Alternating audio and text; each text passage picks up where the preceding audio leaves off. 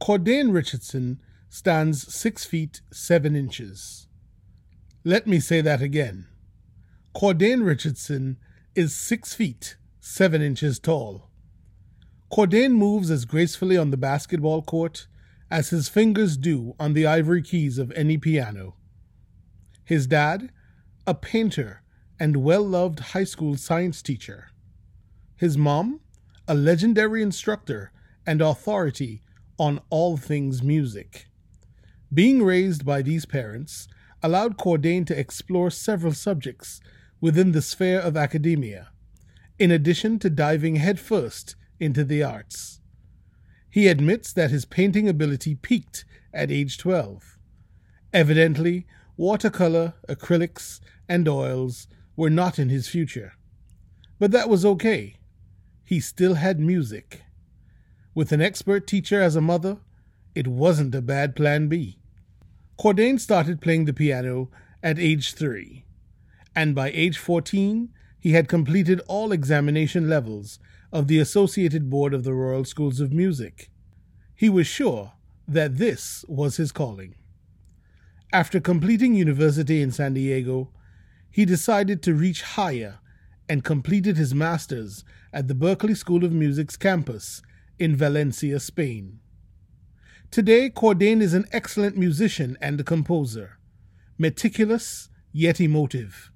His compositions are informed by the countless hours of classical music which he practiced on his parents' piano, yet still brushed with the rhythms of soca, dancehall, and reggae that his ears could not avoid growing up in the Caribbean. His work puts him in a world where entertainment and the arts intersect and live happily. Cordain Richardson. Remember his name. If you can't, please write it down. It is poised to be amid great media composers like John Williams. Yes, he has quite a ways to go.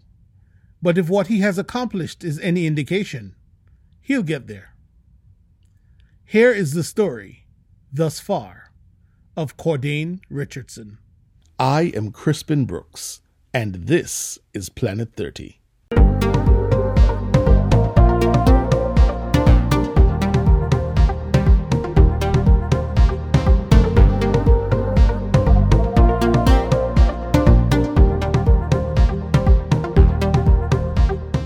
He is a composer from the Caribbean, based in London, on his way to scoring your favorite films, television shows, and video games. Cordain Richardson, welcome to Planet 30. Good to be here. What's up? Good to have you, my friend. So, Cordain, tell me, growing up on the island of Anguilla, a place obviously I'm very familiar with, I'm going to ask a question that I think thousands and thousands of music students on the island have been dying to know. What was it really like growing up with the famous Miss Jacobs? Oh, man. Music. Well, I mean, again, it was music, but it was academics, just in general. So, school came first for, pretty much all years up until, graduation from high school, from sixth form. I think she has the strict reputation, which it was there, it kept me focused for sure in school. But, overall, I guess some people might think it was worse than it actually was. Some people might think it was better. I don't know. But, I mean, to me, formative years are like the most important. And it actually was a really good, you look back at it and it's really good, a really good upbringing to have. It puts you on a path to success almost. And I feel like that manifested pretty well. So, yeah. You do know that to many of us in music, your mother is a legend, right? Yeah, I mean, you hear it all the time, and I mean, you definitely see it. I mean, she was involved in so many different things in music on the island, and I feel like it's generations of people that she would have taught. People indeed who I mean, I was in a class I remember first and second farm, starting school over there. And that was an interesting thing because, having your mother as a teacher. I experienced it as well. I know what it's like. Well, yeah, exactly. And, the one high school on the island and whatnot. So that was an interesting experience. But, I would have been there in her class. And then, a generation before me, some of my classmates, parents and whatnot, she also would have taught some of them. I think I still owe my mother homework, but that's another story. Right. So, definitely she's been around and she definitely has made an impact. And I feel like, most people come to appreciate it. So that's really good. And while we're on the subject of parents, of course, we have to give your mother a lot of credit, but equally, we have to give your dad a lot of credit. And he is an excellent painter and artist in his own right.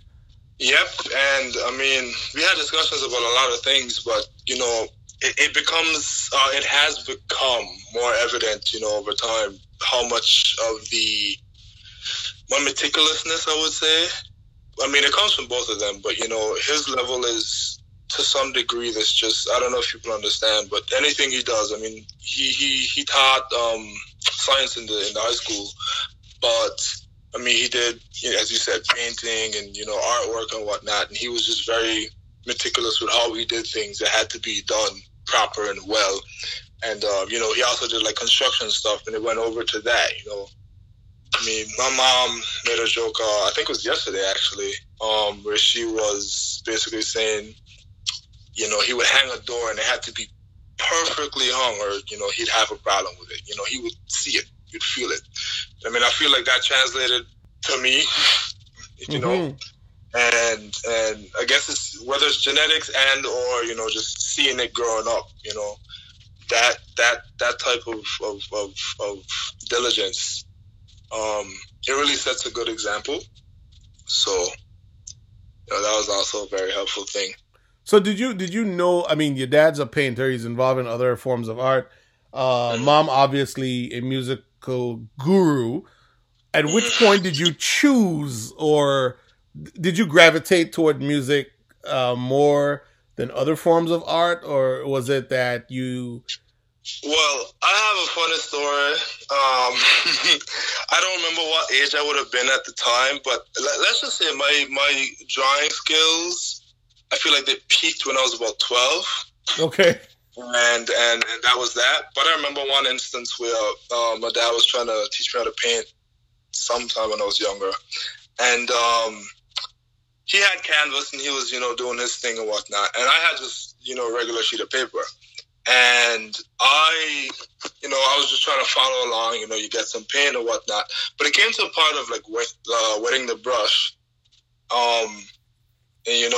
Well, I basically just soaked it.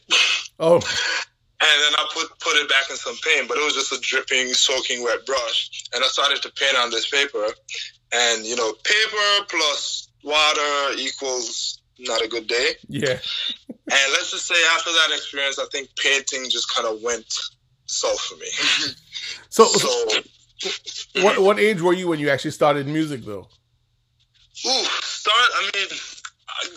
long as I remember, to be honest, because, my mom, she pretty much had me on some form of music when I came out. Right. The earliest memory I think I have would have been somewhere around 4 or 5, I feel like. I think I remember playing like a C major scale.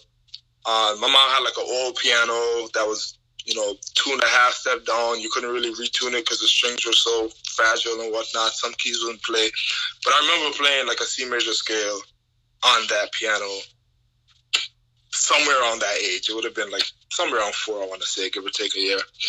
And then it just kind of continued up from there. I couldn't really say no. Mm-hmm. So, 4 years old, and then you go up to 5, 6, preschool, primary school, and whatnot. And, I did ABRSM exams. And for those that don't know, what is ABRSM? So ABRSM stands for the Associated Board of the Royal Schools of Music.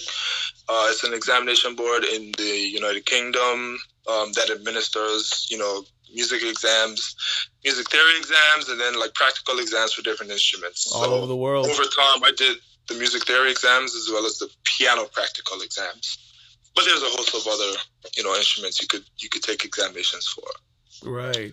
And so, I'm sorry. Go ahead. No, you go ahead. No, I was asking at what point did you realize that you had musical talent? Because you had the incident with the paintbrush that didn't go too well. So at what point did you say, okay, I think this is my thing? Like, I actually may have some talent in music. I mean, another funny story is, I guess I had the talent that I had, I guess. I mean, I played piano, well enough to, have certain opportunities and stuff to play and whatnot. And I knew, like, I did a high enough level of music theory to have a good understanding of music. But I had told myself I wasn't really going to pursue music that much. Not to cast it away necessarily, but I got much more into a technical mind space almost. And like everything was just leaning to something in a technical field. I think up to maybe fifth form, I was, leaning towards architecture. And music was like a thing, but it was like, yeah, it's that thing that I learned because my mom was a music teacher, and it was that. But it came really, naturally, right? And so I guess it's just like through growing up and whatnot. After high school, went to university, and I feel like that's where the shift of like maybe I can do something with music because of what I know and whatnot. It kind of shifted. It still actually stayed pretty technical because, my degree program that I did in school was kind of like a mix between the two. So it still stayed technical, but that was probably the point where it started to shift towards, hey, you can actually focus on, music as something to do. Got it. For career. Got it. Going back a little bit though, how many instruments do you play? Okay, so this is a question. Piano is my main instrument, and I should practice it a lot more, but that's a different story. But piano is my main instrument. It's an instrument I played for a lot of years. I don't even know how many to count right now, but I want to say it's maybe 20 years at this point, depending on how you start counting. But over time, I have played the trumpet in the concert band at school, Mr. Vanderpool. I played the steel pan with Mr. Martin in the high school as well. And then I feel like there's instruments that I don't say that I play because I don't like. I can make sound. You know what I mean? I can play a few notes or whatnot, maybe a song or two. What are we talking about? The marimba, the xylophone? You see, and it's funny because technically, I guess it's what you consider what you play. Because when you consider someone who's actually a professional, like a percussion player, like who plays those as professionals, I cannot do what they can do. Mm-hmm. And even though it's like mentally, it's like you could think of it as a piano or whatnot, layout wise, the skill of what you have to do to play it. Younger me would have been like, oh, yeah, it's the same thing. But once you get out there and you actually see people who this is their instrument, you realize, okay, this is a different level to this. Yep. Just techniques of like holding. Like I could play them with like, two mallets, one in each hand kind of thing. But then you see professionals with, two in each hand. I'm not even going there. So it's like, that's playing this instrument. You know what I mean? So it's like, there's certain things like that where it's like, yes, I can play probably better than someone who, doesn't do music at all. And I can do those instruments. But compared to, the musicians who actually do it, it's just, I'll let you have that. No, in terms of pop music, what did you listen to growing up? Because I know your house would have been filled with classical music and other traditional forms of music. But in terms of pop music, what did you grow up listening to? Pop. I focus mainly on a bunch of hip hop, to be honest. A bunch of it. Like, I would get, classical. Actually, growing up, I got much more calypso and stuff from my dad. Then, living in Angola, you get soca, reggae, etc. From the pop side of things, it just tended to be, I guess, high school especially, it was like J. Cole, Kendrick, that kind of stuff. I mean, I would go back to classics in hip hop, Tupac, Biggie, whatnot.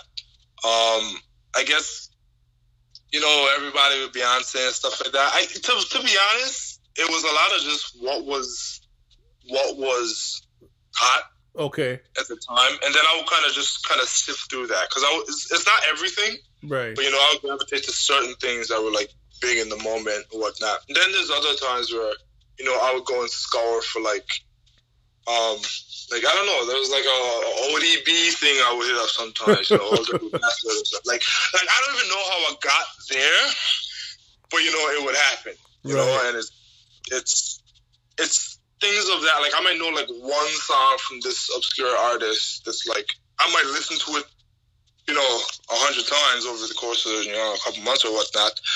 But it's like that one song. You don't ask me anything else about that artist. And I mean, it shifted too because, like, I remember I had to binge, like, when MJ died, like, I just listened to straight up just all MJ music for, I don't know, months. And then things shift to something else after that. So, I mean, it was kind of fluid. I was pretty much open to genres. I mean, I had rock times where I'd go to, like, was it Aerosmith? Or I checked the Beatles out, I just had moments, I guess. So on an island where, and especially in the smaller islands in the Caribbean, where the band culture is so prevalent, you being first of all, again, the son of a music maestro, and being very talented yourself, one would think that you would have been heavily recruited by a lot of soca bands. Was that the case? Yeah. I mean, I had a good number of people ask me to play. I mean, it was like a thing of, you play keys, so you can play this. I mean, you could join this band, you could do this. One of my cousins, I remember way back in the day, he was trying to start a band, and like that was probably the only thing I took, somewhat seriously at that time. I was like, okay, this could be a thing I might get into, because that was family, But that didn't really take off in any way, so that just kind of died down, and that was literally the only thing that I ever really gave. I mean, I had a few instances where I tried to help, like, help a band with a little, I don't know, whether it's a little arrangement or something, not for competition, but just, But if I recall, did you perform on stage for Carnival a couple times? Yeah. I did a few times. Wasn't necessarily my first choice of what to do, but I am a behind the scenes person. But somebody got you. Somebody got you on stage. Yeah, it was like you need to do this. You don't option. I was like, I'm very sure I'm not. They were like, yeah, you are. And it's like, all right, can't really fight it at that point. So had a couple times. It wasn't really too much to do with bands. I remember one time was the Talented Teen performance. I think it was with Uniqua. Accompaniment stuff pretty much, really. But yeah, a couple times. But like I say, it wasn't really my cup of tea. I wasn't searching for it. So Uniqua as in Neek. She's a wonderful artist as well in the UK. Yep. So she stuck with music as well. Yep. I mean, she is. I think she had a release recently. She's pretty much consistently releasing. So definitely check her work out. Yep. So, composition. Do you remember the first composition you ever did, and how old you were? I feel like there would have been instances where you could classify something as a composition that I don't necessarily remember, but the first instance of a composition that I recall that was significant enough would have been CXC. Actually, no. It would have been ABRSM.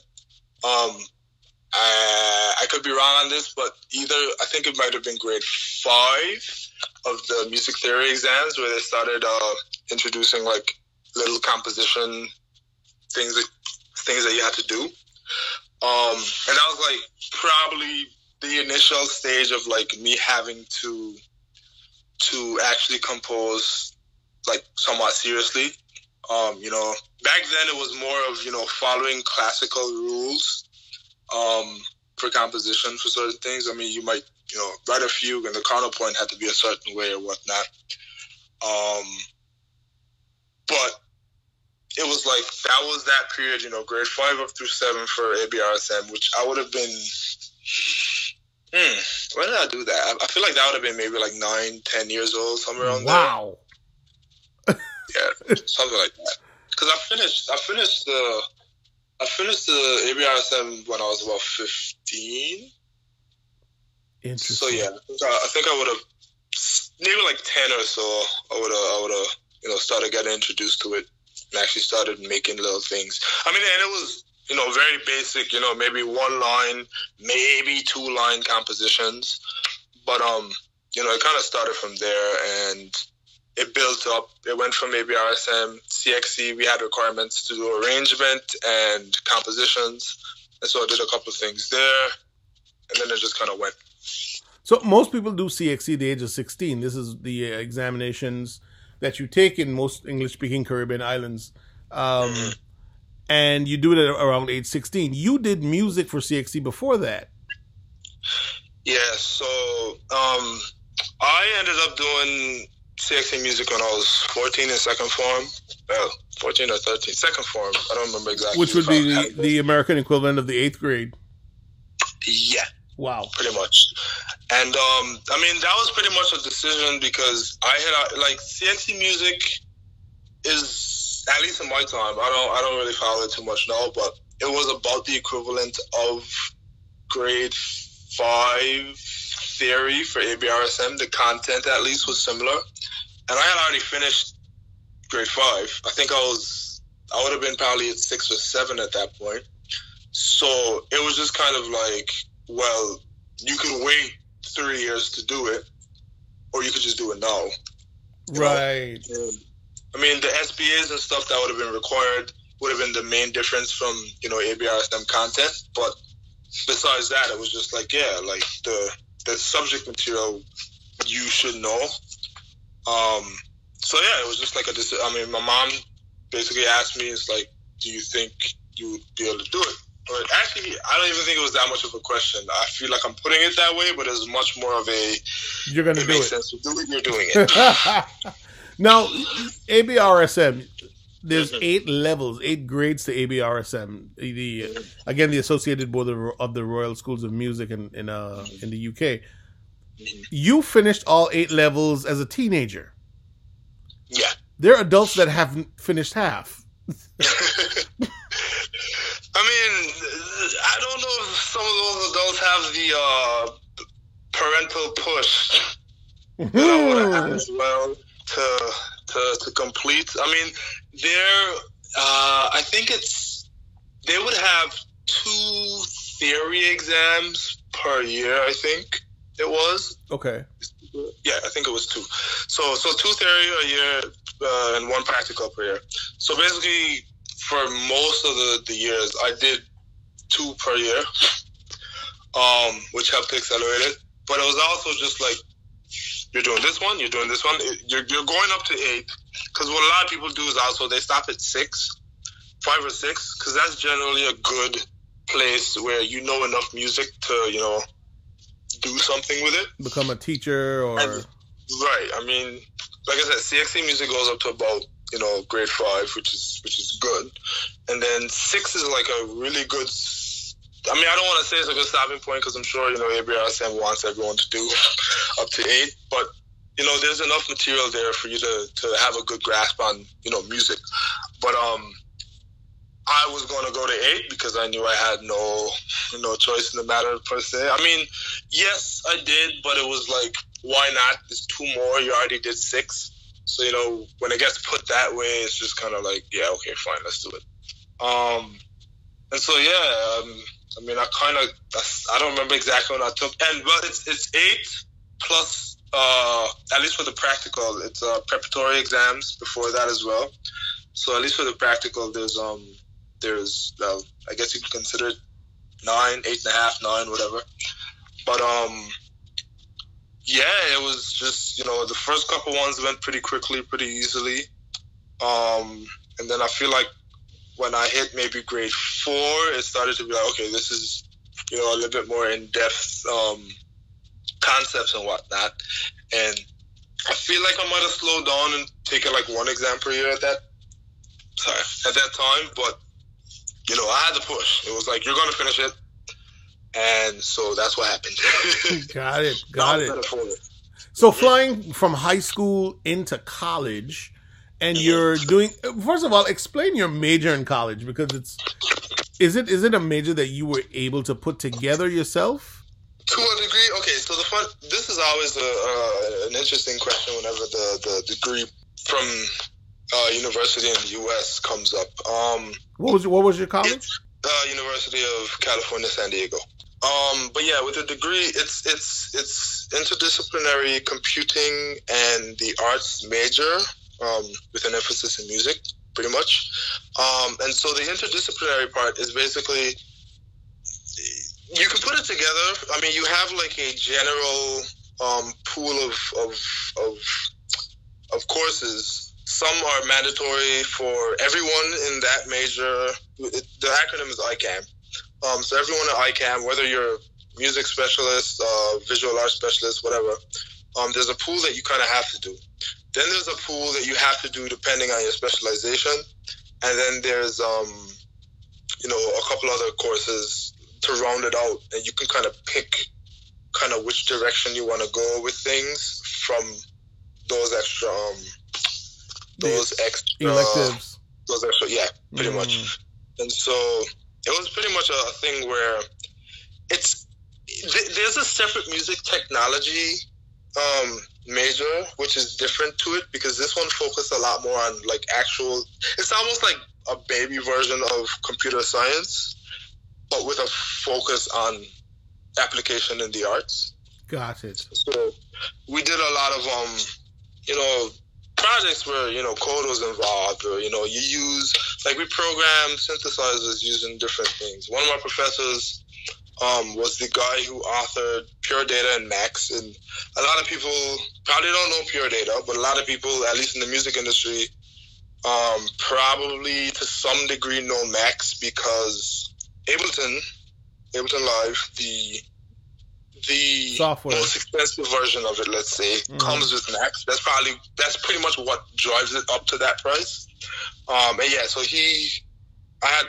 one of my professors was the guy who authored it, and so we basically took his Pure Data class, which was like the precursor to Max, and we did a lot of it's like visual audio coding almost. So we did a lot of that stuff, plus, a bit of creative stuff, music production and whatnot, studio work, other coding things. I had projects that were, CS-based or EE-based or whatnot. But, yeah, it was a very mixed-in thing, just to kind of prepare you for a world of technology and art. Indeed. Sounds exciting. You took the lessons and the experience and decided to turn that into becoming a composer. At what point did your mind open up to the possibility of scoring movies and television? And when did you arrive at that juncture when you realized that this is what I want to do? So I can't lie. It was partially to do with just trying to figure out what was next, because I finished university a bit earlier than I would have expected, and it was like, leading up to that point, it was like, okay, I have things that I know I can do, but it was broad to a point where it was like, okay, which direction of everything that I know do I want to go in? I knew I really wanted to keep exploring the creative side of a lot of it, and I had done some projects and whatnot where I had to compose things or just create things musically, and I enjoyed them enough to be like, this could be a thing, And as much as I like the tech side of things, I was like, I like tech at my pace, And I don't know if that kind of works with, trying to jump into, doing tech-based things, full time. And so just around the end of, that would have been, 2017, 2018, it started creeping into my mind, I could do, something with music. It was just music.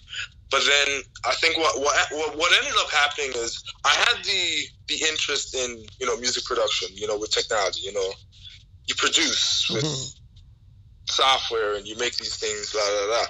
I remember I had FL Studio back in the day, and I made beats on FL Studio.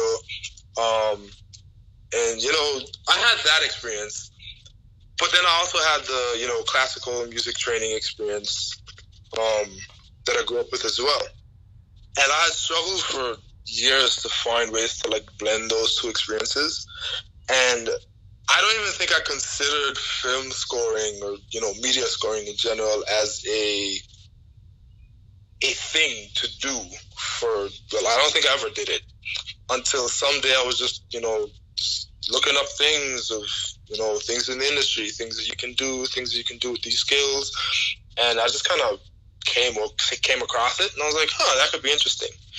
And I'm trying to remember the order of it happening, but I think there was a summer session. I had a summer session at UCSD. And during that session, I just decided I'm going to just try to do a little score to a video.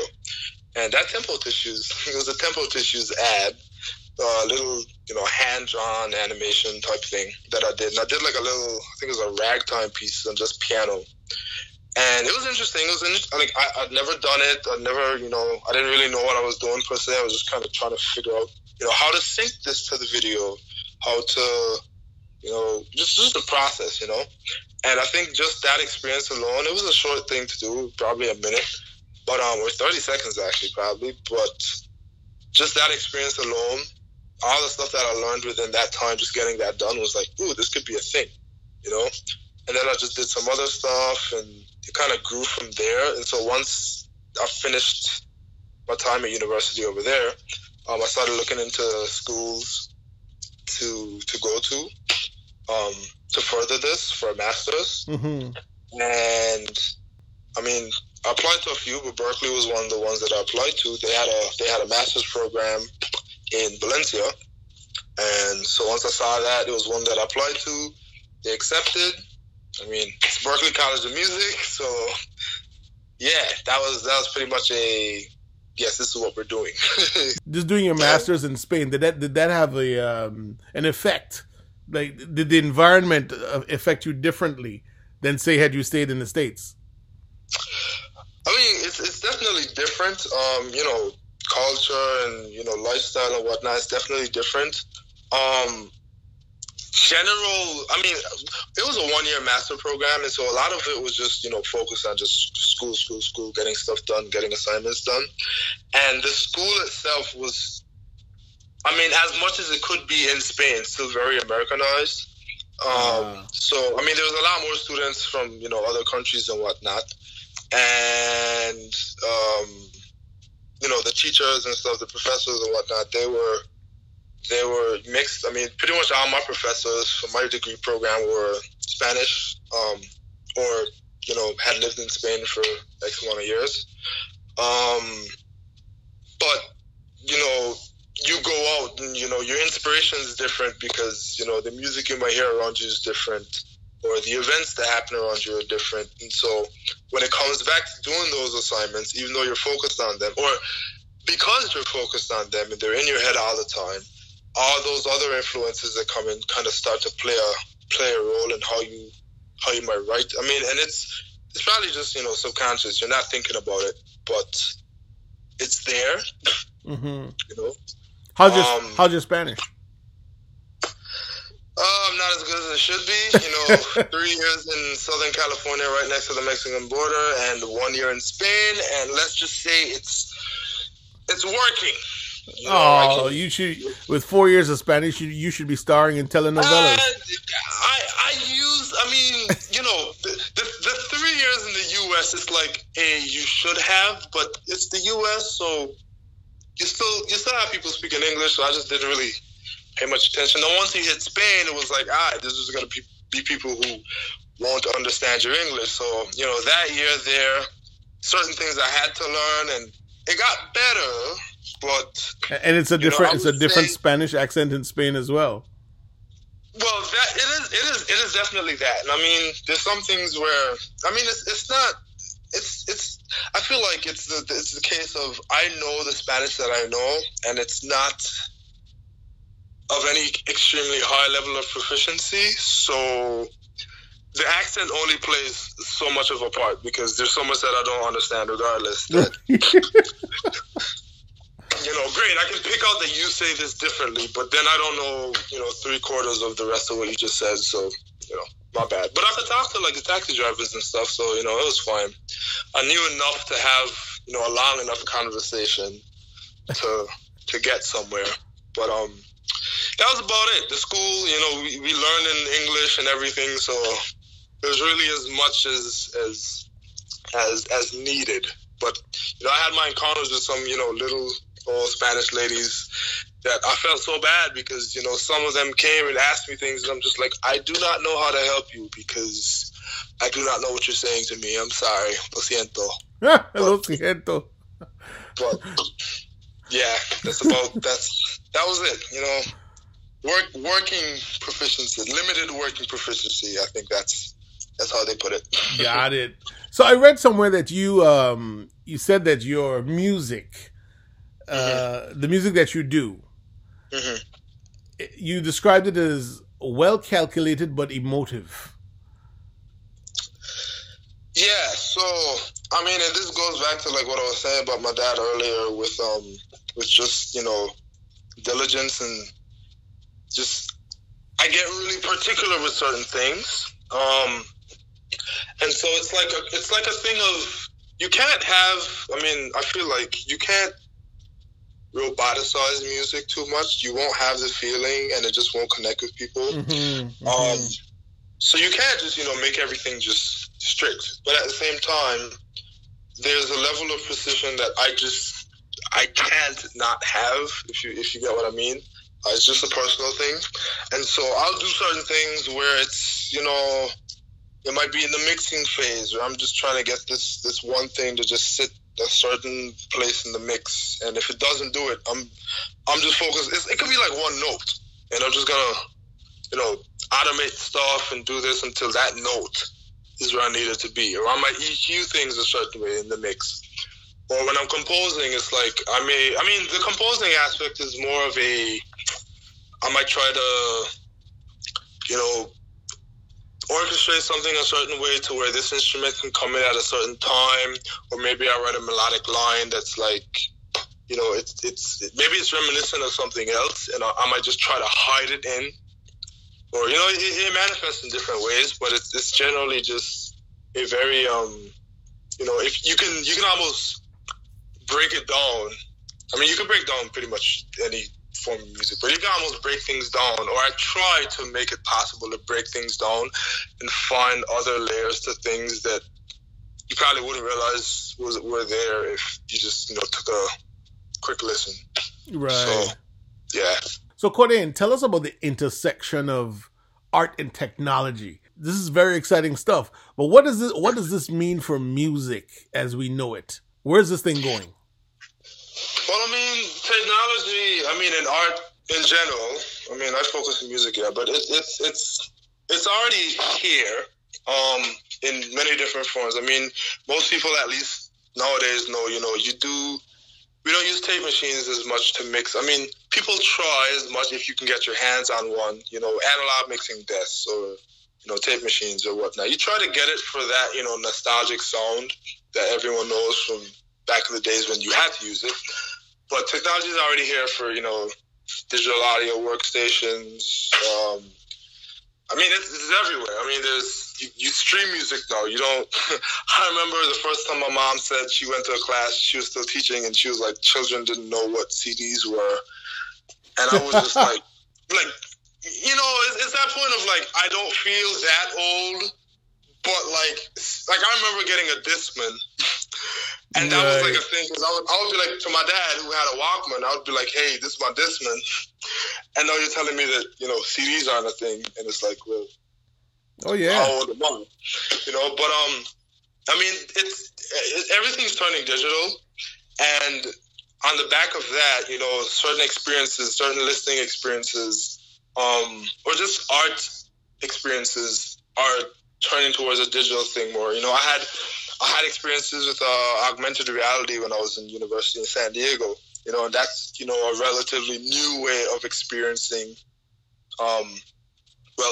art or whatever. I was going to ask you that. What is augmented reality? Can you explain that? So there's virtual reality, which is, the headset that you put on, you pretty much, transform into another world that you see in the headset.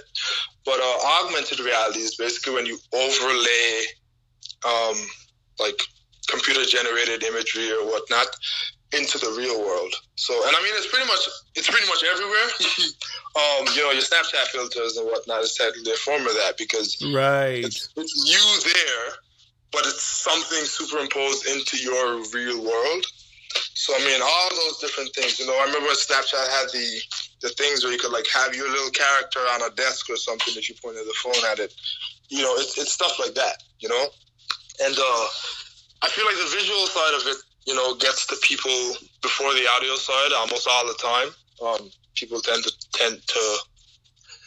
gravitate towards the visual. Give us an example of what augmented reality would be like for the audio side. Well, so for audio, it's generally the same or similar for virtual and augmented, but basically it's trying to take it's a concept of spatial audio. So audio, regular stereo audio is just, mono is one, so one single source. Mm-hmm. Stereo is two, so two sources, so your headphones, one on the left, one on the right. And then spatial audio tries to emulate audio in the real world, like, you hear a car passing you on the street, the sound moves from, wherever the car is down the street, and as it passes you, the sound moves with it.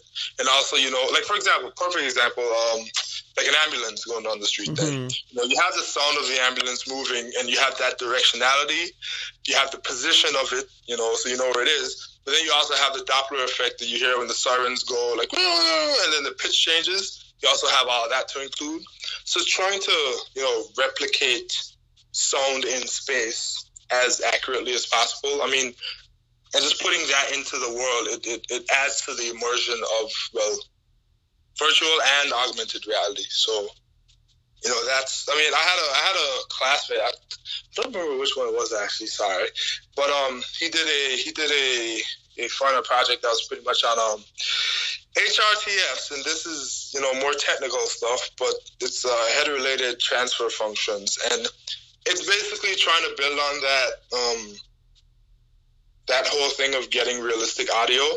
And one of the issues you have is you can try to map sound for people, but people hear things slightly differently. Our ears are shaped differently. We receive the sound differently. And it's basically a way to try to have people have a way to experience the sound as similarly as possible, even with those, biological differences and whatnot. That's a extremely basic, thing with it. I only had a basic experience with it in school, but that's another thing that basically comes up when you talk about audio and augmented reality. And it's only going, like I said, there's people releasing albums that are, for listening, and we've had, surround sound, we've had that, and I was just like emerging and growing into, these audio experiences with spatial audio. You listen to music almost as if you're in a concert. So if you turn around, now you hear the music from behind you, and if you, that kind of thing. And it's all these so cool. That is so cool. Oh yeah, it's interesting. It's definitely something that, it's like we're in the working out the kinks phase before it blows up to go into, I guess, mainstream or whatnot. Plus, you got to kind of wait for, I don't want to say wait, but people need the equipment to also, listen. But I mean, if history shows, I mean, you know, there was times when surround sound was like a movie theater thing only, and now you got people with home surround sound systems in your house, so, you know, yeah. it's only a matter of time. And once it comes, it's going to be there. So it's like that's why I say it's like it's important to know these things, because you need to be ready for when it comes to be able to apply whatever your art is to, you know, those new mediums. And it's something that you know, musicians in particular and singers have to pay attention to, because the entire process of how they think about delivering their albums or singles is going to be altered. Mm-hmm. Mm-hmm. And there's some people who are out there, you know, experimenting and whatnot, and I mean, they may be at different levels of, you know, audiences or whatnot, but there's people experimenting with these things already, you know, they put out music and whatnot, but it's definitely a thing that more and more musicians, I mean, whether you're a singer, an instrumentalist, you know, even if you're not like front stage musician, like mixers, for example, you know, mixing and mastering and whatnot, you need to be aware of it, because, I mean, it's going to come to you at some point. You're probably going to be the one to have to really manage, you know, how this is presented in this new space. So, I mean, down the chain, you know, everyone in the industry pretty much has to pay attention to it, because, yeah, like I said, it's coming. And, I mean, I guess it's up to the people to see how much success it sees, but I mean, there's no reason to believe that it won't, especially with the way VR and whatnot, at least on the visual side, is going. So, yeah, definitely. This is fascinating stuff, because I can imagine what you guys are doing with video games in particular, with having sounds all around you, and yeah, this is cool. Right, and like, I mean, in games, I really only had my first, so I had my first, I would say, proper introduction to video games when I went to Berkeley. Yeah, so is a game called Avalo Legends? Avalo Legends, yeah. Tell us about the game. It was a collective project between us and the ESAT school, which is, Escuela something tech. Yeah, it's Spanish abbreviation, but it's basically the video game school that was in Valencia, or one of them at least. And they basically had a collaboration with Berkeley, so they had a couple of teams of people who, you know, they had basically game development teams, and then we had audio development teams. And we had learned, you know, audio implementation through FMOD and WISE, which are two programs to do audio implementation, which is basically putting the audio into video games. And the thing is, it's a lot different. Video games are, I don't know if I can say the new wave now, because I think it's past that, but video games are pretty much the entertainment industry giant at this point. And so we did the course on it, and basically it was like, okay, this is interactive media. We need to keep this in the forefront, because the difference between, you know, a movie, you know, a video editor, an editor or whatnot, you know, you go through a timeline. This is a linear timeline. You know, this happens after this, happens after this, the end. The same with the audio. This happens after this happens after this. But what we had to do, and we had to remember throughout, is it depends on what the player does.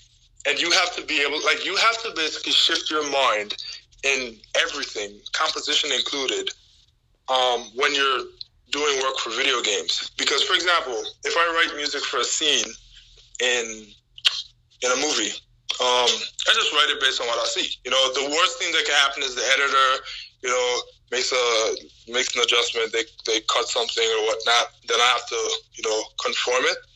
But that's the worst, in a sense, that can happen. But other than that, it's linear.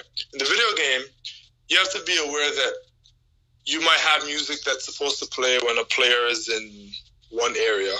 Then the music's supposed to shift when they move to another area.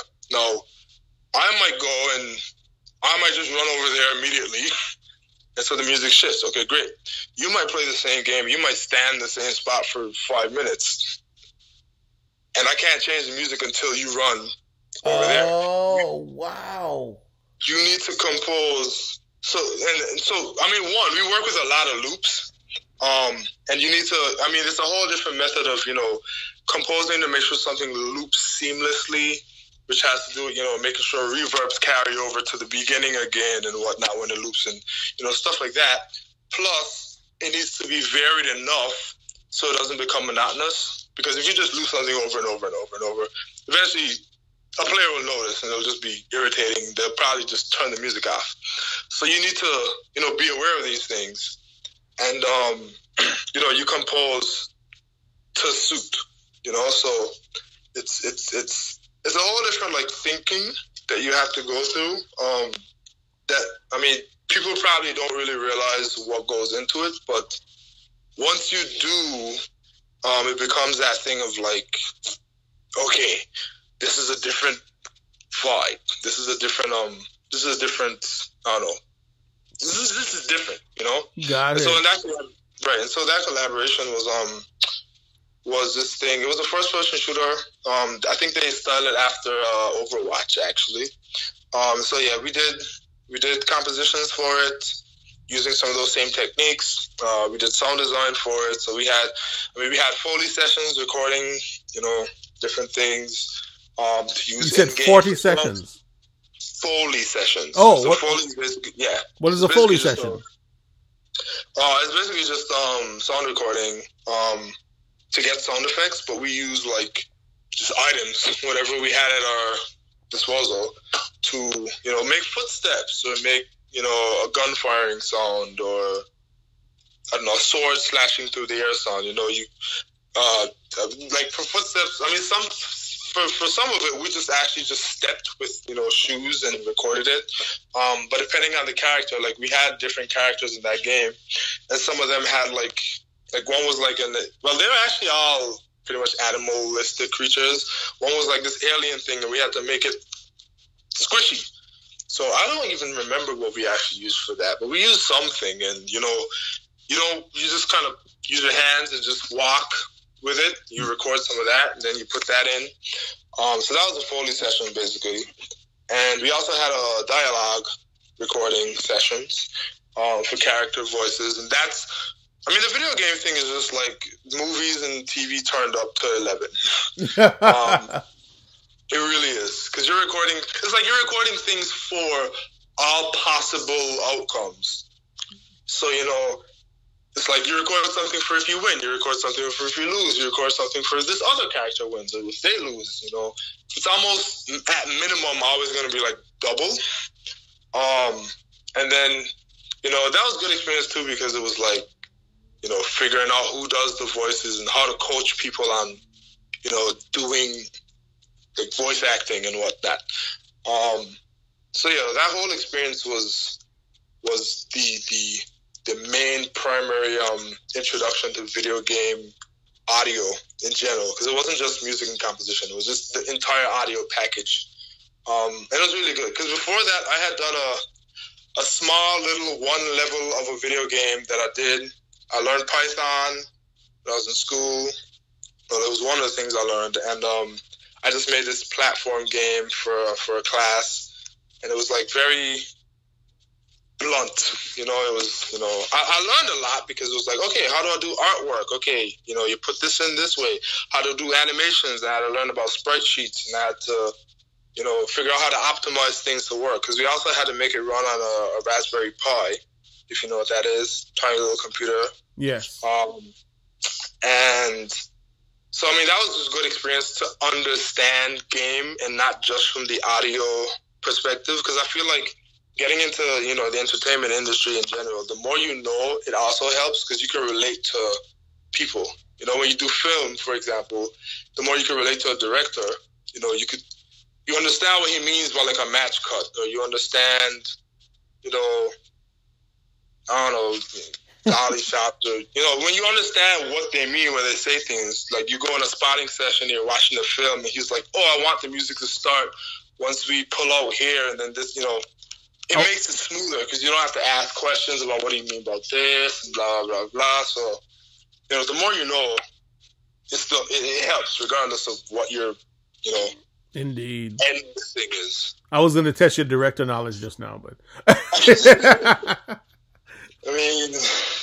I feel somewhat confident, but you know, this could go both ways. Which do you prefer, video games or scoring for potential films and television? I feel like they both come with their interesting challenges and rewards almost. I think the just outright composer / child in me leans towards, you know, film and whatnot. I mean, I grew up with, you know, Disney and whatnot, and, you know, just having that nostalgia attached to, you know, the music that I saw in films, whether it was, you know, those Disney films or anything after. I feel like that pushes me towards that, but then the technical loving side of me gravitates to the video games because, well, it's just a lot more technical. You know, right. There's a different part of my brain that I can access, that I have to access when I think about composing for it. So it kind of just depends on, I guess, what mood I'm in. You know, sometimes I feel that technical thing of like, oh, I want to tinker in, you know, implementing audio and like, okay, I want to write something that loops properly so I can put this in and whatnot. And sometimes it's just that side, and sometimes it's just like, let's make this beautiful soaring thing that fits in this film, you know. So it kind of shifts, you know. Do you only do compositions, or do you write songs as well, or compose songs? So my songwriting has taken a hiatus. I have, let's say, scratch pad ideas for stuff, but within the last, I don't know, 4 or 5 years, I really haven't focused on it as much because, I mean, when I did the program last year that was pretty much all film scoring, or just scoring, I should say. So vocals or anything of that sort, anything that wasn't orchestral or like orchestral hybrid, I just wasn't focused on it. And then before that, I had the 3 years in university, and I wasn't really focused on that too much either. So I do have things that hopefully in somewhat of the near future I can, you know, start to, you know, explore. But currently, no. There's definitely stuff though. We'll see. You know, we got to get back to the, I guess, more pop music production side of the brain. Start to get those things down, and you know, find a singer, find performers or whatnot, and, you know, go that route. But it's definitely something that's gonna come back. It's just a matter of when. I have more time now, so probably sooner than later. Hey, you never know. Who's your favorite film composer? Film composer. Okay, so I feel like, oh, actually, no, let's say it this way. John Williams. It's like, I don't want to say how can you not say John, but it's like, just in totality, John Williams. I mean, right there for different sets of reasons is Hans. I think one of my favorite music moments in film to this day, which will always be, which I don't know how much, I mean, it's more a sound than anything, but the Circle of Life from Lion King. Lion King is my favorite soundtrack. Yes. Lion King has been my favorite soundtrack. I feel like it will stay that way, or it will definitely stay up there for forever. But the Circle of Life is way up there, and it's funny. I mean, there's so many people that end up working in these productions. And while I was at Berkeley, we got to meet Maggie Radford, and she was. Oh, let me get this right. Don't. It's his music supervisor, I think she was for Lion King. And, you know, she was telling us stories. I remember she came and visited the school, and she was telling us stories about, you know, going down to South Africa for recording sessions and whatnot. And it's just like, you know, it hits you like this is a film that, I mean, it came out, 96, I think it was, and I was born in 95, so, you know, I watched it a couple years later, but, you know, here's a person that worked on pretty much something that you adore. A film that defined a generation. Right, exactly. I mean, it's The Lion King. And I mean, you know, she's not the composer, she's not Hans, but it's still like the role she played would still have been, you know, so important major. That it's like there's also all this other stuff going on composers, the supervisors. I mean, the project that I had recently recording, we had to do so many things that weren't composition as well necessarily, that you then start to realize that it's composition, it's composed, but there's so much else. But I mean that's for later. But I mean Hans, John, I love Michael Abels. I never really knew the pronunciation, but I love his stuff on Us recently. Mm-hmm. I think it's Pas de Deux is like, ever since I heard it in Us, that was like it. I was like, yes. I mean, it's technically a cover, but just the way it's done is just like wow. And then Anthem, also from that. I think they're like tracks. Well, Anthem is track 1 because it's the bunny scene in the beginning. I don't remember exactly. Pas de Deux is like near the end. But those 2 songs are just like, yes, Michael, you are now just up there for composers. I mean, there's a bunch of other music that he has that's great, but those 2 songs sold me. I mean, there's Ludwig Göransson. There's a host of people. But John is at the top. And John Williams, of course, would have scored films like Jaws, E.T., the Star Wars films. Films. I mean, John's list is a legend. Even if anyone out there doesn't know John, you know John. Yeah, you know his music. Because every little child playing in the sea or in a bathtub has said da-dum, da-dum, da-dum, dum, dum. Yep. And then I guess for one other person, Junkie XL, who, I mean, his music's great. And, I mean, you could say a whole lot about that as well, but I feel like his approach to just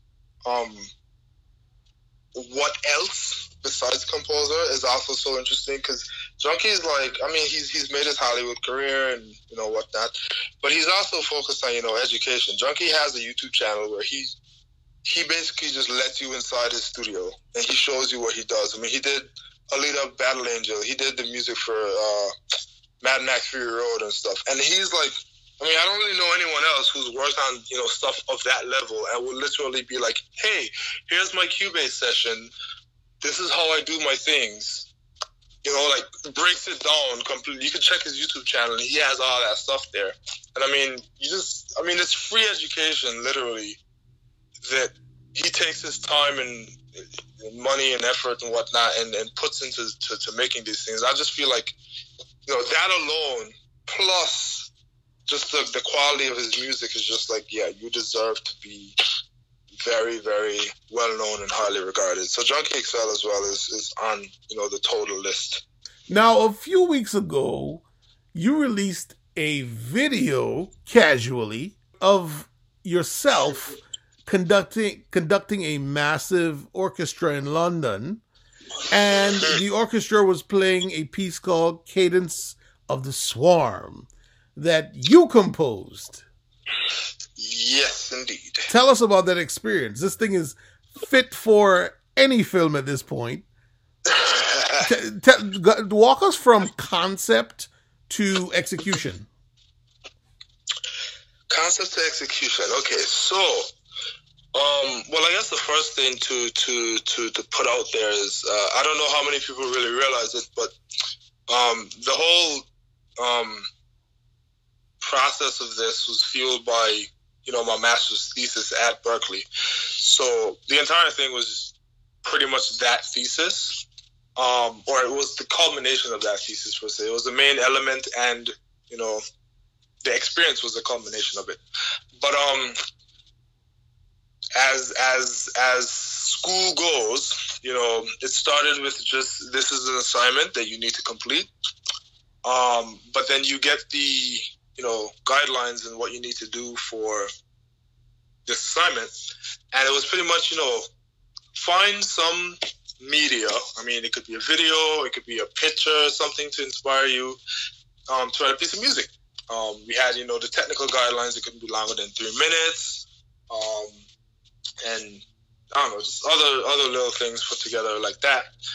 But it started like that. and you know, we go through basically what we've learned about composing for media in the process. And so we start with, you know, you put the, I chose a video. Actually, let me go back to that. So I had 3 other videos in consideration to use to score to.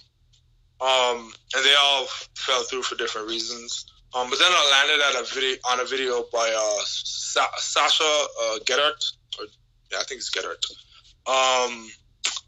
and called The Rise and Fall of Globosum. Yes, that is it. And it's a film, it's an animated short that he did, I think, back in 2013 or 14. And, you know, I found it, and I liked it. I mean, I like animation as well, but I liked it. It was CGI animation, and I was like, okay, I was getting the vibe of, like, I would like to use this as my inspiration, you know, whatnot. So I contacted him, you know, I found his website, whatnot, contacted him, asked him, you know, I told him what it was, asked him for permission to use it. He was like, yeah.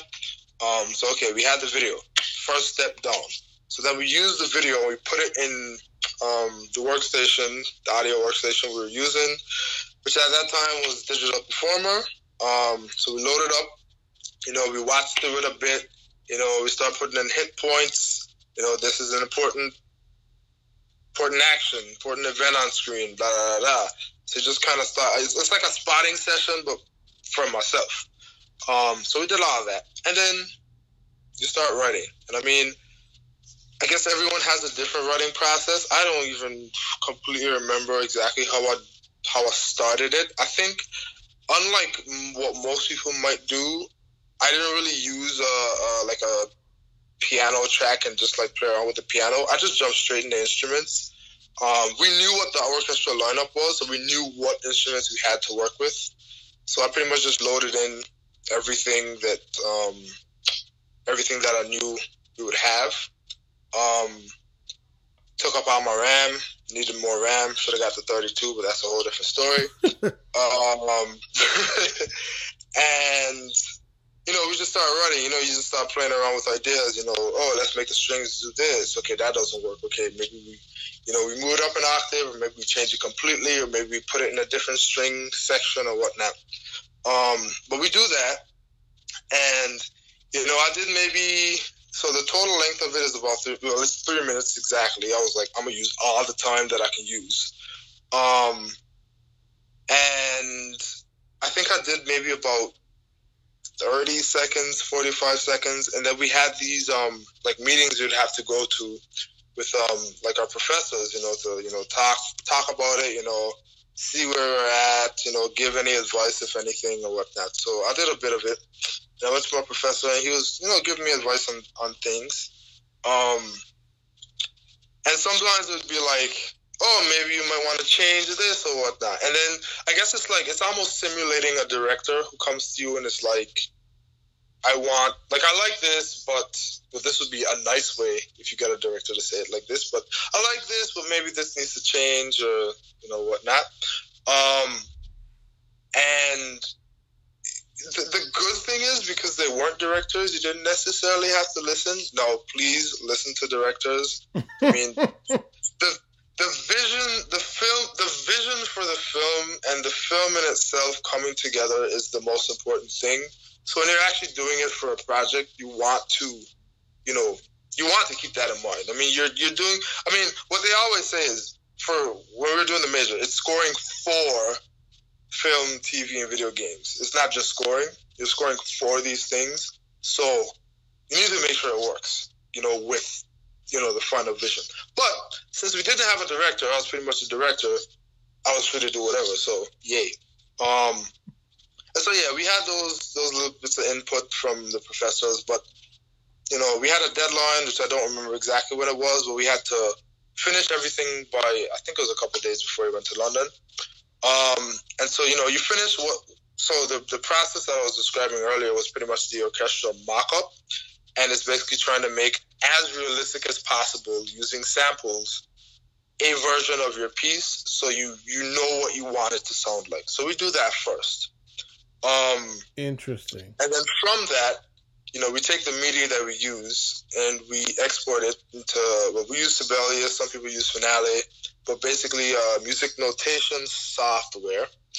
And then we start to build the score. So, you got to put in everything. Your notes go in, but then you got to put in all the expression, certain techniques and whatnot. You might have to write it out a certain way. But, you basically build a score. So we build a score, you take some time doing that. That in itself was a fun experience because I think my score was, 11 pages, something like that, which, I don't know, to some might seem like a lot, to others might seem like a lot, depends. But at least for that moment, it was a lot. But what was even more is once you're finished with the score, we had to do music prep. And at least me, for one, had not done music prep, at least to that level, ever in my life. And basically what the music prep was, or score prep, I should say, I guess it might be more accurate, is, you print out the music. You have the orchestra that needs to play it, so they need the music to play. So we need to print out, basically, per instrument. Yes, so we have, it was a 51-piece orchestra. My so goodness. 51 people. No, the strings share stands, so it's desks. And so, the first violins, I think we had 10 first violins. And so, for example, you'd only print 5 pieces of music for the first violins because, 2 people share a stand, 2 people share a stand, so 5.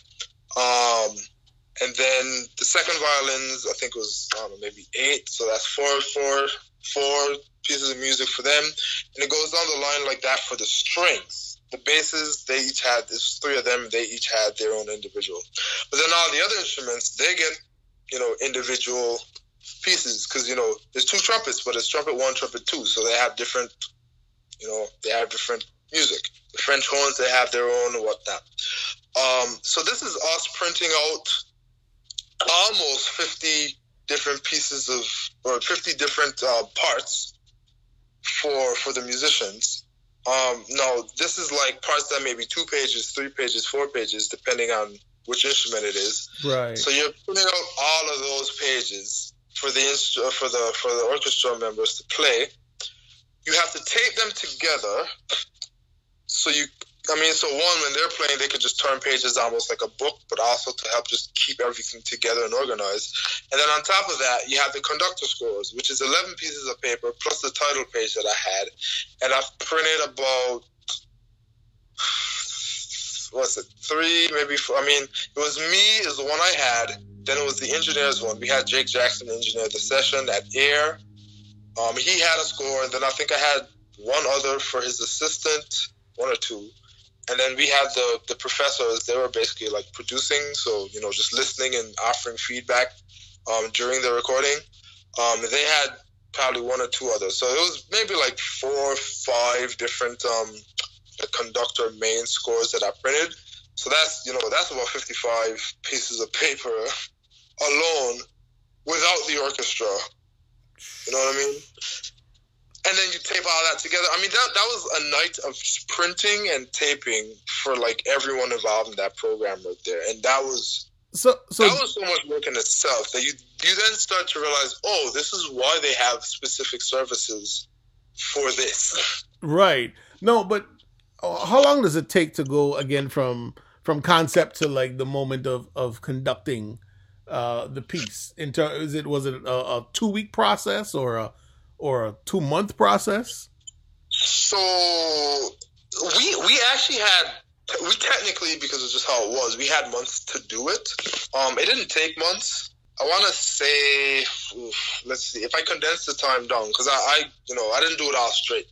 If I condense the time down, it might have been 2 weeks. Okay. I don't feel like I would have done it in 2 straight weeks. If it's necessary, then for sure. But if it's not, take the breaks. Because honestly, the breaks between also help because, you get away from it. You go back to it, you realize certain things, you have the inspiration, you can add things.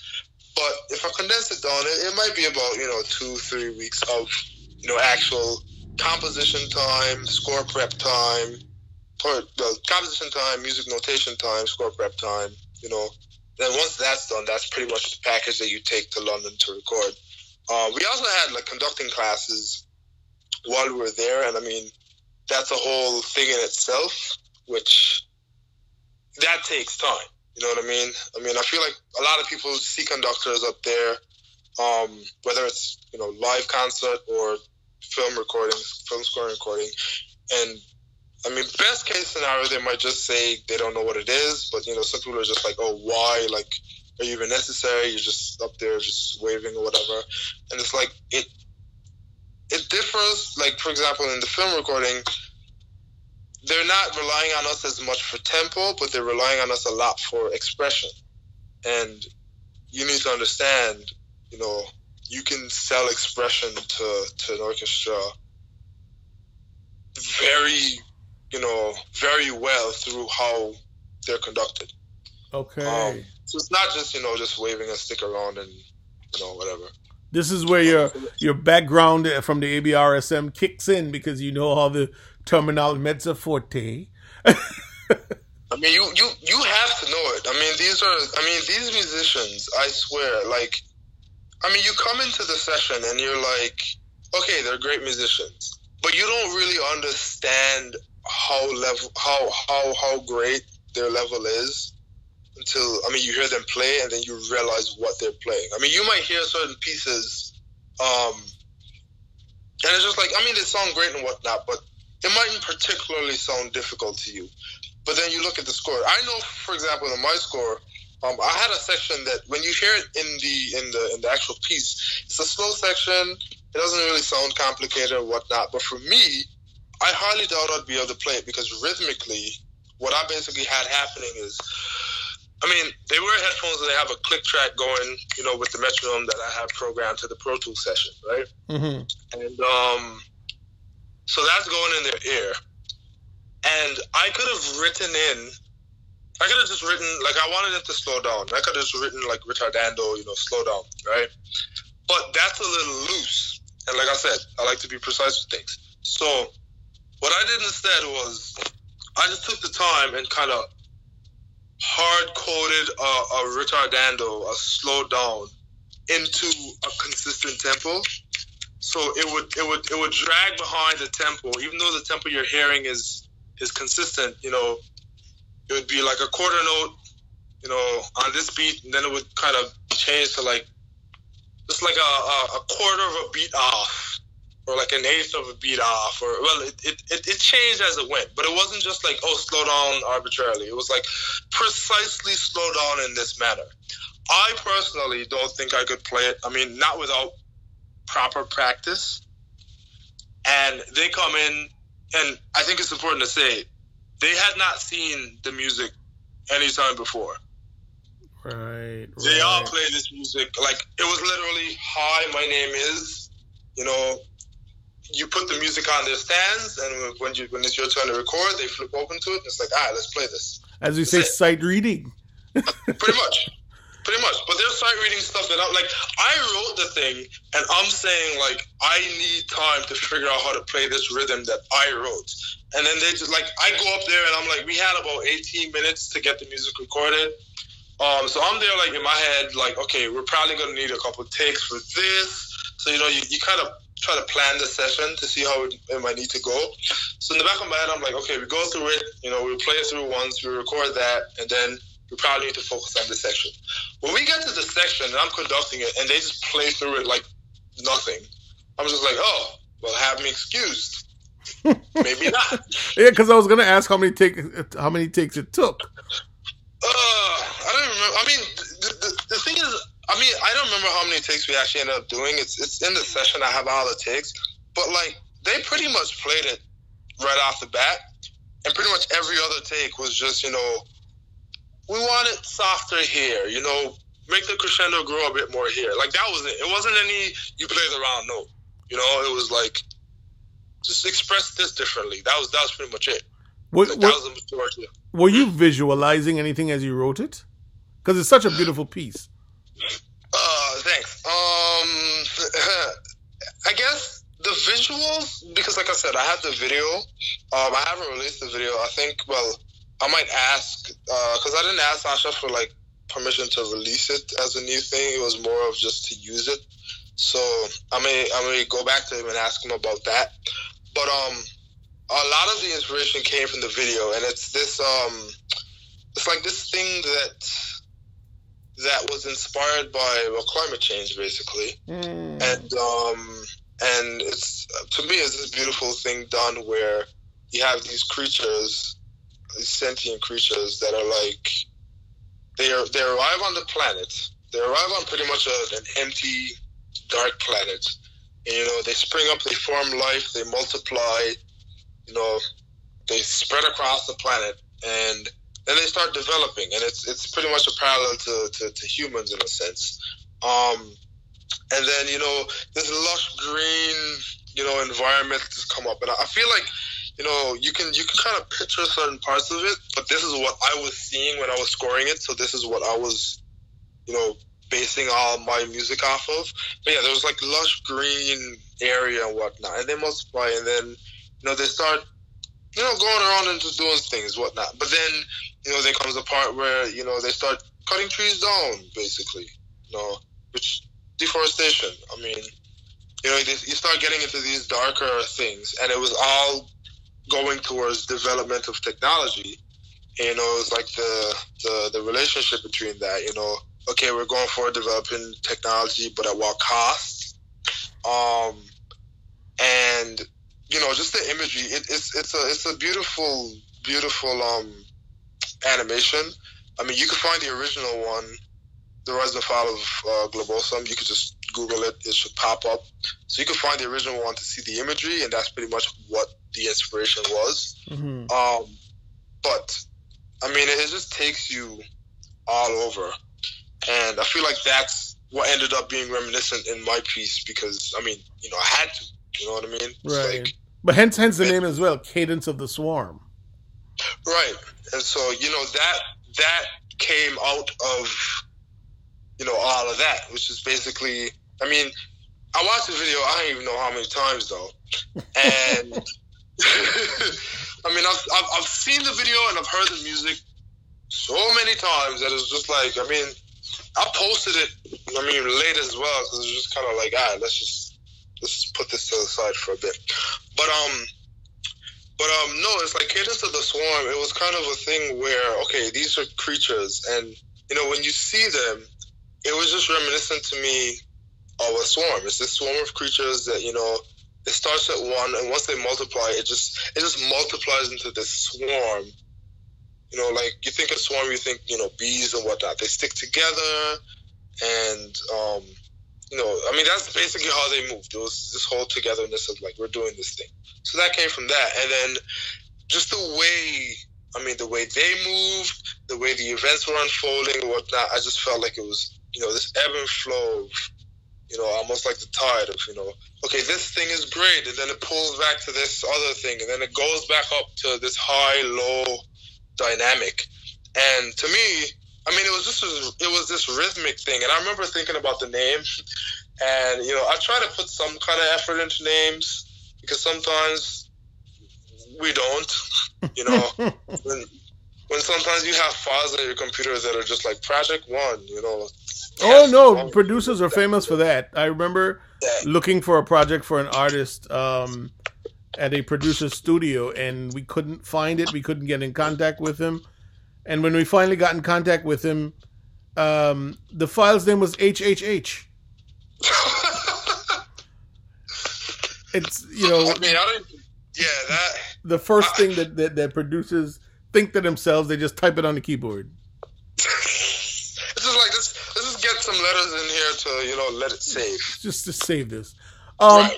Obviously, this is a podcast, but for the audience, the video of Cordain's composition and with the orchestra, the video of Cadence of the Swarm will be posted on the website. If you're listening on Apple Podcasts, then you can go over to www.planet30.com, and that's spelled planet THIRTY.com.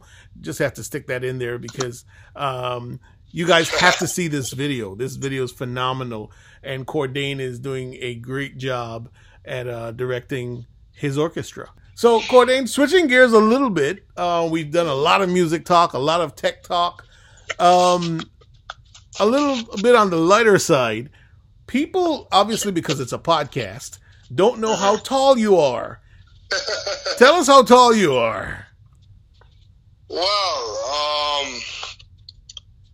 let's see. So, officially from, the doctor's measurements or whatnot, it would say 6'6.5", but I feel like that's cumbersome to say regularly, so I tend to just trend to 6'7",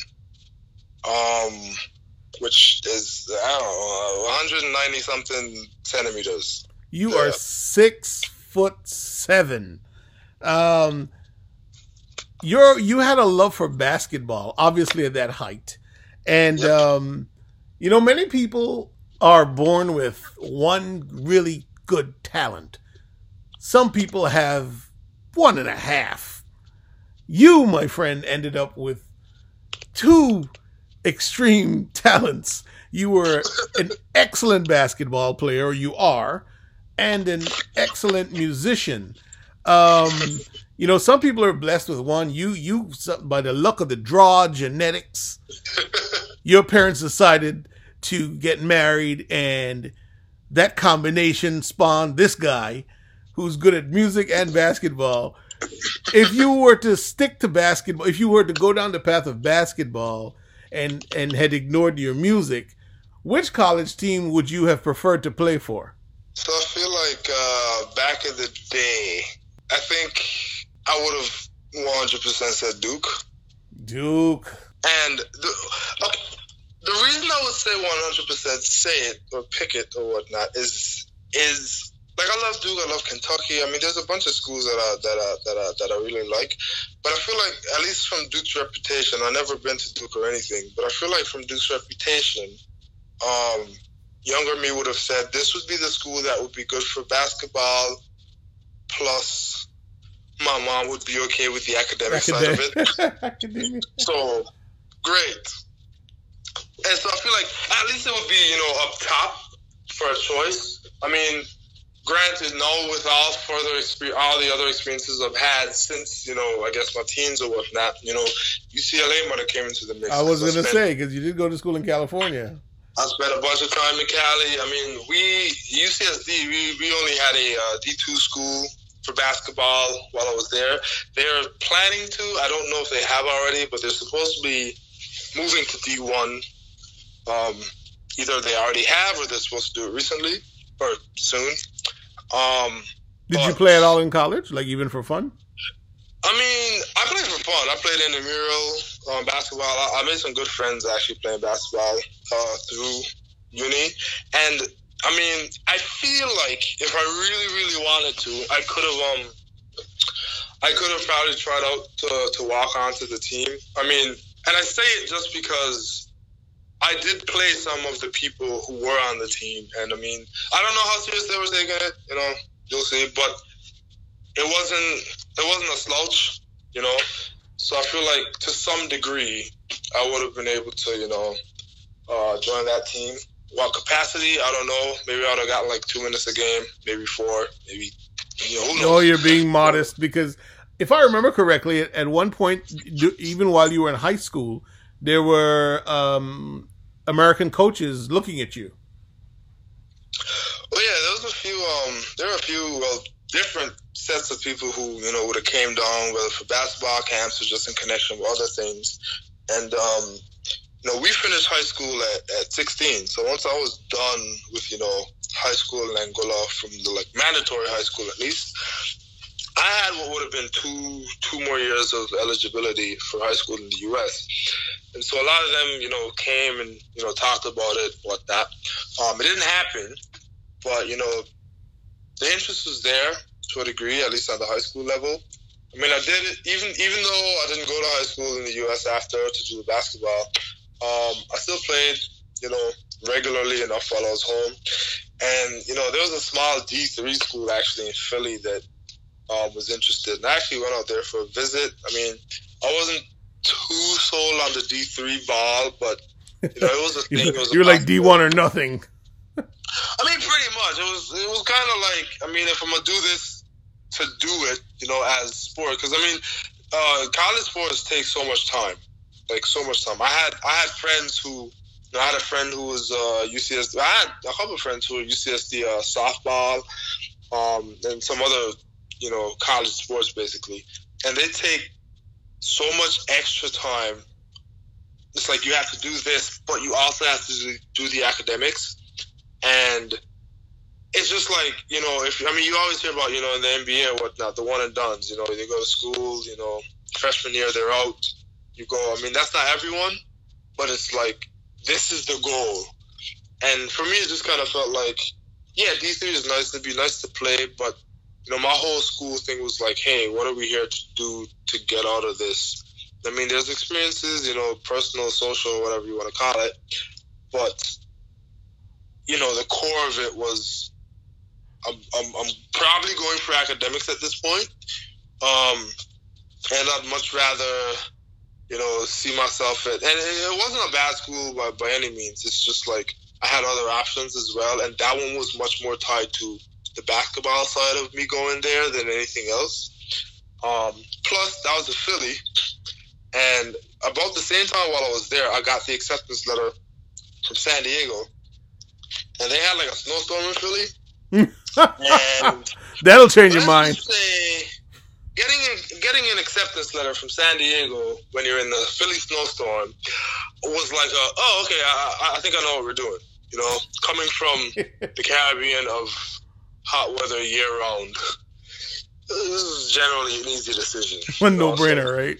Yeah, pretty much. So, if that happened, but that was a thing. Had you finished a Division I program, what NBA team would you have preferred to go to?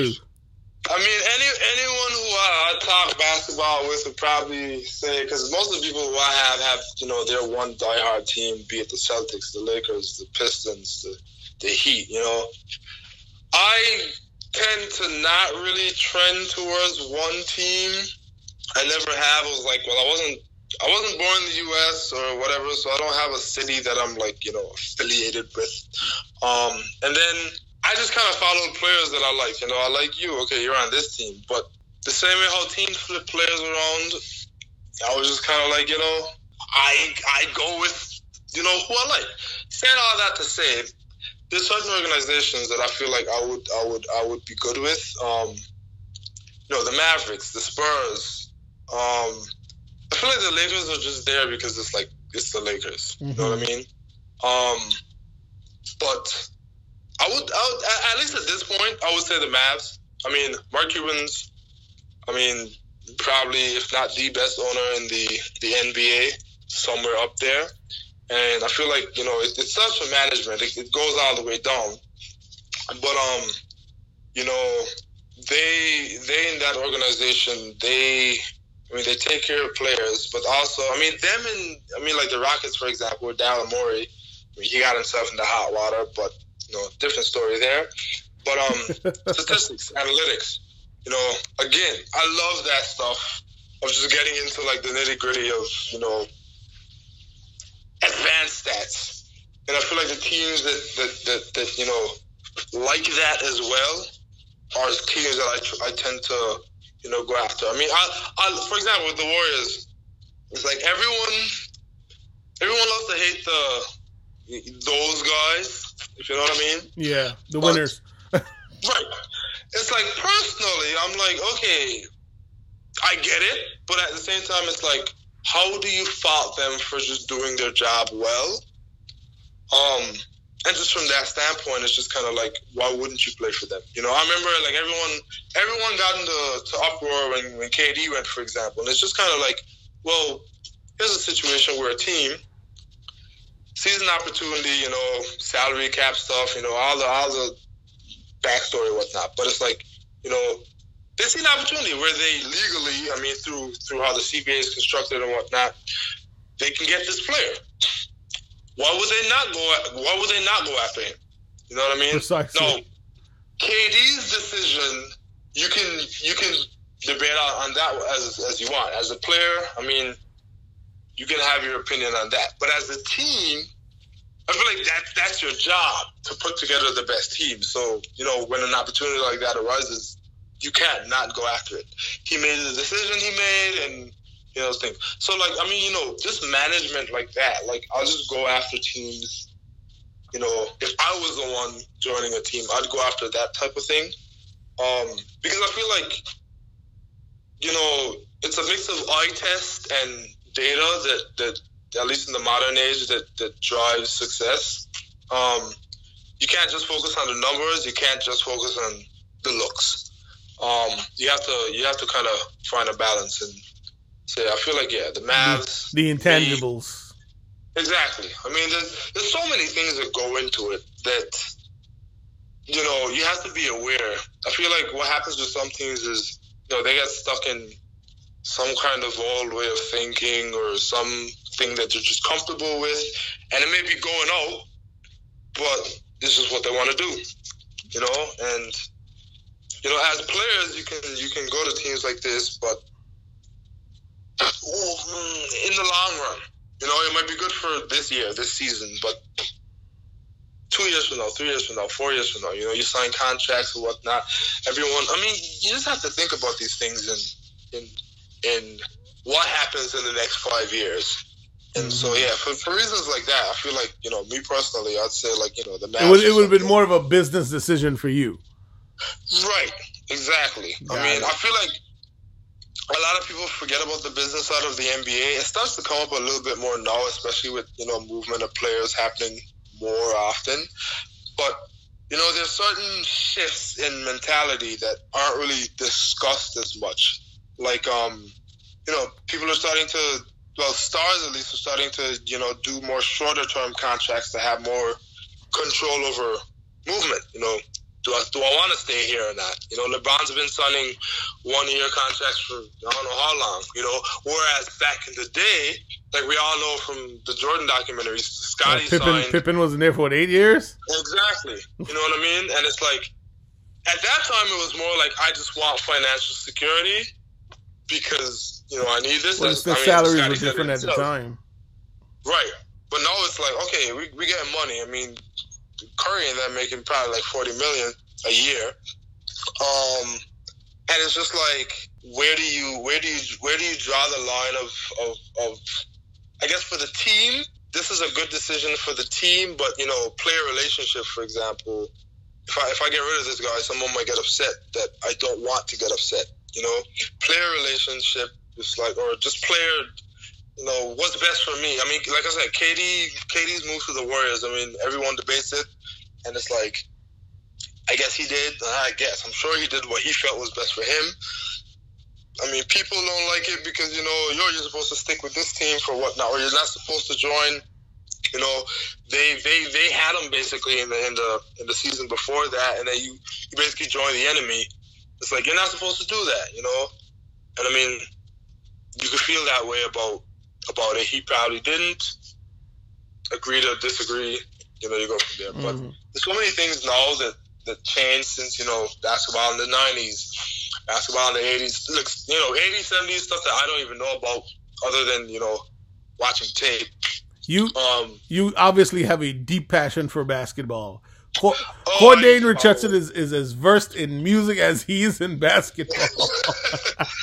I try to touch, different topics. I mean, anything that gets interesting, I feel like you might as well get into it, if you have the interest. Because if you get that conversation, you can't really talk about it, then can you really say you know it? Very true. Very true.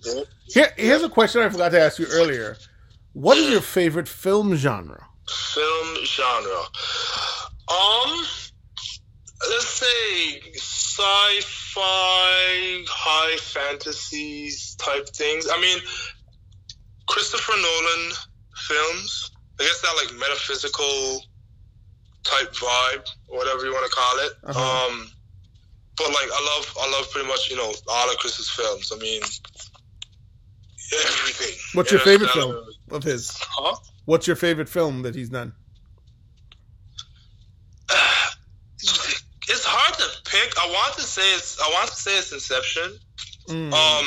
But Actually, it was interesting because what was that film? The Prestige. I didn't watch The Prestige until, relatively recently, I guess. And I love The Prestige when I watched it. I think The Prestige came out in like 2006 or something. And I had watched Inception. It came out in 2010. I watched Interstellar, which came out in 2014, all before I watched The Prestige. And then when I finally did watch The Prestige, I was like, ooh, this makes this hard.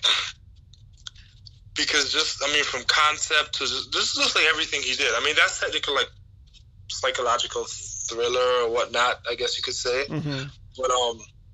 But it like shot like here I was just basically thinking, oh, it's a decision between Inception and Interstellar. And then The Prestige just came in and was like, oh wait, maybe. You know what I mean? But for me, I guess I still just I leave it at Inception. Got it. Yeah, What's next for Cordain Richardson? What are you working on now? Currently, there's a lot of older projects actually that I'm trying to clean up, edit together, or whatever the case would be, and put together. And I'll try to have those out for listening. Probably on SoundCloud. Plus, I'm trying to get the website fully done, put together, and it'll be up. Should be just CordainRichardson.com. So that should be up relatively soon. There's a I guess series project that should be hopefully ongoing that I want to. I kind of started on it already, and it's basically, how do I say it without saying it? It's me doing covers.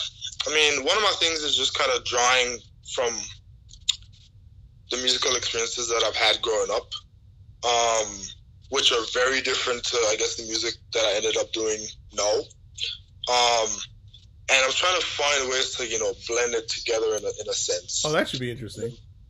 Right. And so I have some ideas for doing that, and I have some things, starting to put together, which I'll, go back to and tackle properly once I finish some of the other stuff.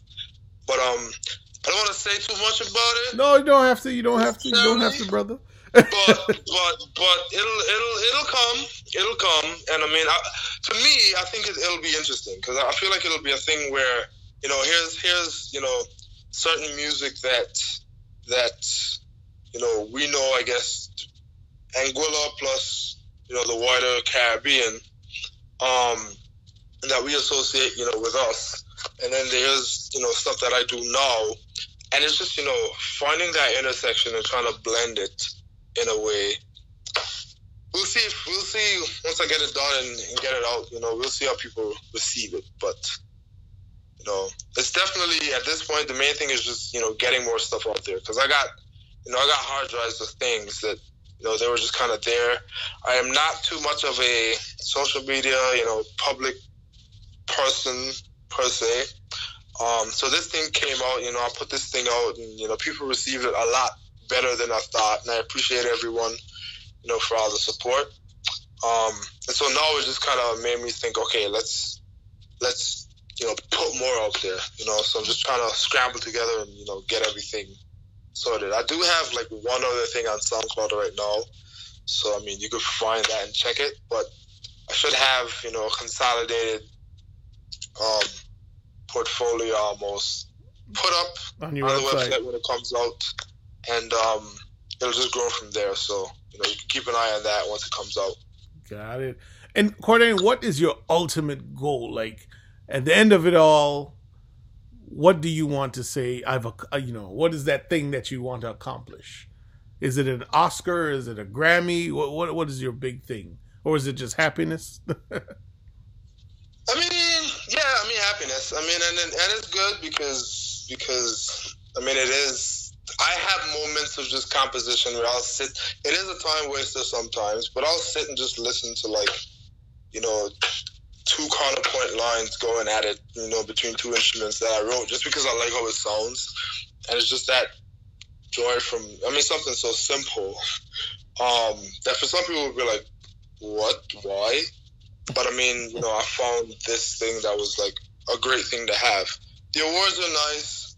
I mean, getting them would be nice and whatnot, but I don't think it's so much of a focus. I feel like it's just like, can we make as much good content as possible that people would enjoy, get it out there, and, you know, hopefully change something for someone, you know, whether that's, you know, introducing them to something new, or, you know, making them, you know, brightening up their day from listening to something or watching something, you know, just that kind of vibe, you know. I feel like everything else can come with it, and, you know, that's great, but it shouldn't be the focus. I feel like if it's the focus, then, you know, you're gonna lose some aspect of the actual music or just the content in general. So yeah, it's first and foremost just doing a good job on whatever content creation is done. And I say whatever content creation because, you know, it's a music focus right now, but there's so many other things that I try to dip into that I feel like, who knows, you know, we could come up with, oh, I did this or I did this. So just, you know, content, doing it well, and hopefully being received well by people. Got it. Now, Cordain, this is a section of the interview that I like to call The Planet is Yours. I strap on my spacesuit and I jump into outer space, and I leave you on Planet 30 alone to say to the people whatever it is you want to say. The floor is yours. Well, I guess I'd just like to start by saying thanks to everyone for, like I said, the support. It's been overwhelming, but it's been great. I mean, I never expected it, so much love. And yeah, just keep checking out, you know, the YouTube channel. It's going to start up. I mean, I'll just try to post, you know, as much as I can possibly there. The website, like I said, CordainRichardson.com. It should be up soon, so check that out. Instagram, I'll probably try to post more on that as well. And yeah, I mean, keep it going. Give us your Instagram and your YouTube. The Instagram is Cordain, CordaneR25. And that's pretty much any social media that I have. And YouTube, well, YouTube is just my name, so Cordain Richardson. You just YouTube it and you should find it. If you YouTube Cadence of the Swarm, you'll also find it there. So not many people, if any, that I know of have my name. Thank you, mother. Thank you, father. So it shouldn't be too hard. Oh man, the son of legendary musician Daphne Jacobs Richardson and painter extraordinaire Corvette Richardson, composer, basketball lover, Cordain Richardson, thank you so much for being on Planet 30.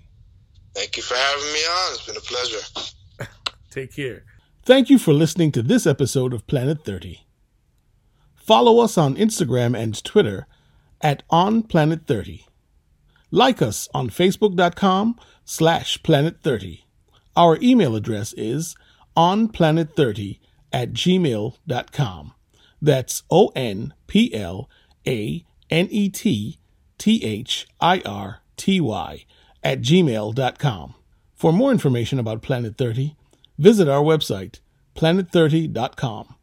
That's PLANETTHIRTY.com.